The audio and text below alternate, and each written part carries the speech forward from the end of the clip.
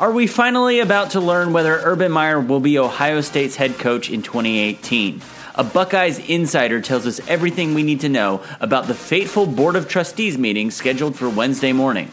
It's August 22nd. My name is Connor Tapp, and you are listening to the 24/7 Sports Morning Blitz. Ohio State put out a press release on Monday saying that its Board of Trustees will meet at 9 a.m. Eastern Time on Wednesday morning to, quote, discuss personnel matters related to the investigation involving Urban Meyer. Steve Hellwagon of Bucknuts.com joins us now to preview that Board of Trustees meeting. Steve, what are you expecting will take place on Wednesday morning? Well, I think the Board of Trustees, which has roughly 20 members, most of them prominent attorneys and business people from Central Ohio and people who have deep ties to the University in Central Ohio, most of them appointed by the governor to that position. They will convene. They will then vote to go into executive session to discuss the findings of the investigation. That executive session will take place probably in another room or without the presence of the news media. I'm definitely planning on being there tomorrow just to see and hear whatever it is we can. But my guess is they'll probably talk about it for an hour or two, come out of the meeting and not take a vote by any means, but will have told the president, Michael Drake, during the course of the meeting whether they agree with whatever it is he plans to hand down in terms of the final decision on this thing. And then I would imagine that Michael Drake will either make an announcement after the meeting is concluded formally, or later in the day will come out with a release and perhaps a press conference to discuss the final finding, I guess, for this whole Urban Meyer situation. But to me, it seems like at some point tomorrow we will have closure on this, if not first thing Thursday morning.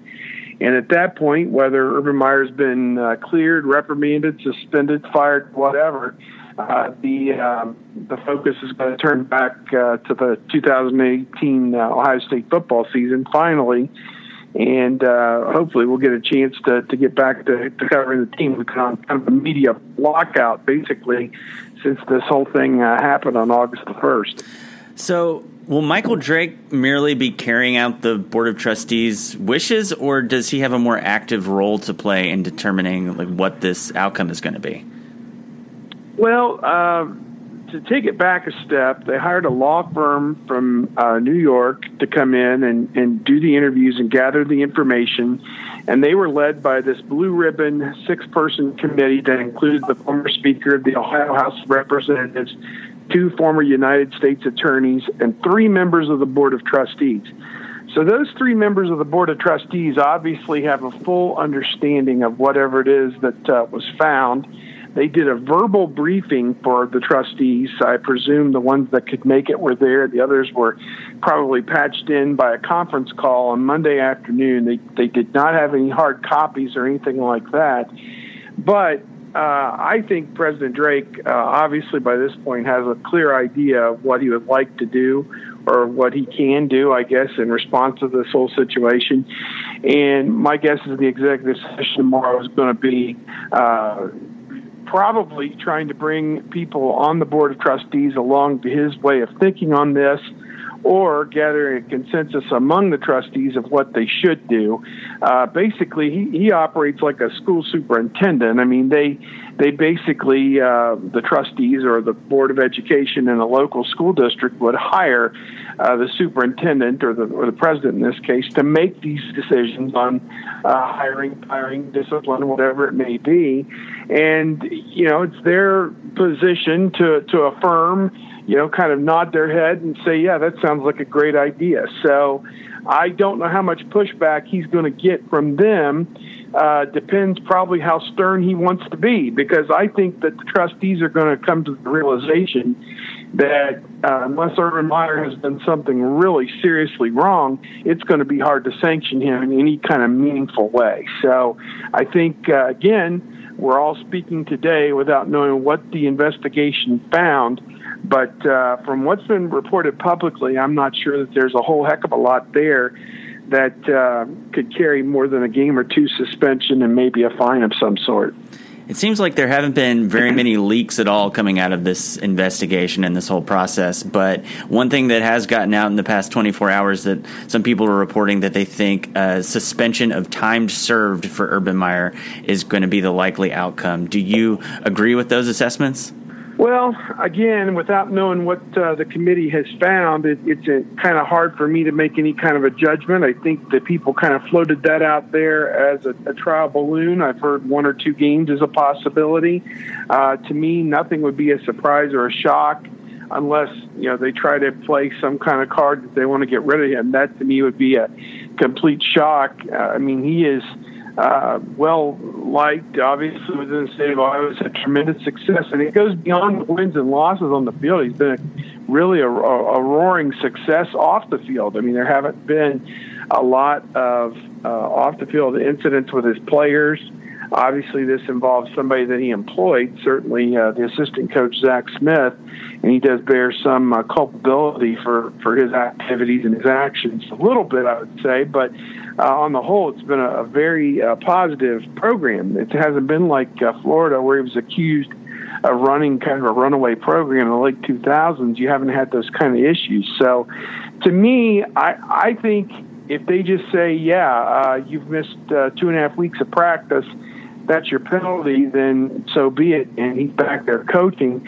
I think it's interesting from the standpoint, how do you drop a head coach back in from 5,000 feet in the air to coach a team that he's never seen practice yet? So I think that's kind of an interesting dynamic, although he did coach the team in spring practice and recruited all the players, so he knows what they're capable of. But again, he's going to be relying on Ryan Day and Greg Schiano and Kevin Wilson, the senior members of the staff, to kind of make those heavy decisions, at least early in the season, before he probably transitions into a comfortable position where he can make those tough calls. But it's going to be an interesting scenario, however they play it. How quickly after tomorrow's meeting in the morning do you expect there to be a press conference or press release or whatever it is announcing what the outcome is going to be? Well, it doesn't sound like it's going to happen immediately. They left some wiggle room there that Drake may take more time after the meeting is over. And I think people are kind of fed up with any notion that this will drag on 1 minute longer than it needs to at this point. This was August the 1st, and it's now August the 20th or 21st, whatever it is. And so I think people are ready for this to be over with. And honestly, I don't see, again, you're counting down now 10 days before Ohio State's season opener, albeit against Oregon State, a team that was 1-11 last year. It shouldn't be a major hurdle for them to clear, but at the same time, every part of this is part of what's going to go into this season. You want to have a great first game to lead into a great second game, and then obviously your third game is against TCU down in Texas. So you want everything kind of firing on all cylinders from the start, and you just wonder how dysfunctional this team is going to be because of the way the preseason has been handled. So if they can get him back on the practice field tomorrow afternoon, I'm sure he would be fine with that. But I'm honestly not sure if it's going to come that quickly. Hopefully, by attending the meeting, we can get a sense from President Drake or the trustees or some of the communication staff at Ohio State when that final announcement is going to be. And again, if they come out of it and have agreed that they're just going to penalize him for the time that he has served, as some people have said, then there's no reason why that should drag on any further. So we'll be there in case it comes out at the end of that executive session, whether it's at 10 a.m. Eastern or 11 a.m. Eastern, whenever they wrap that up and come back out and vote to adjourn.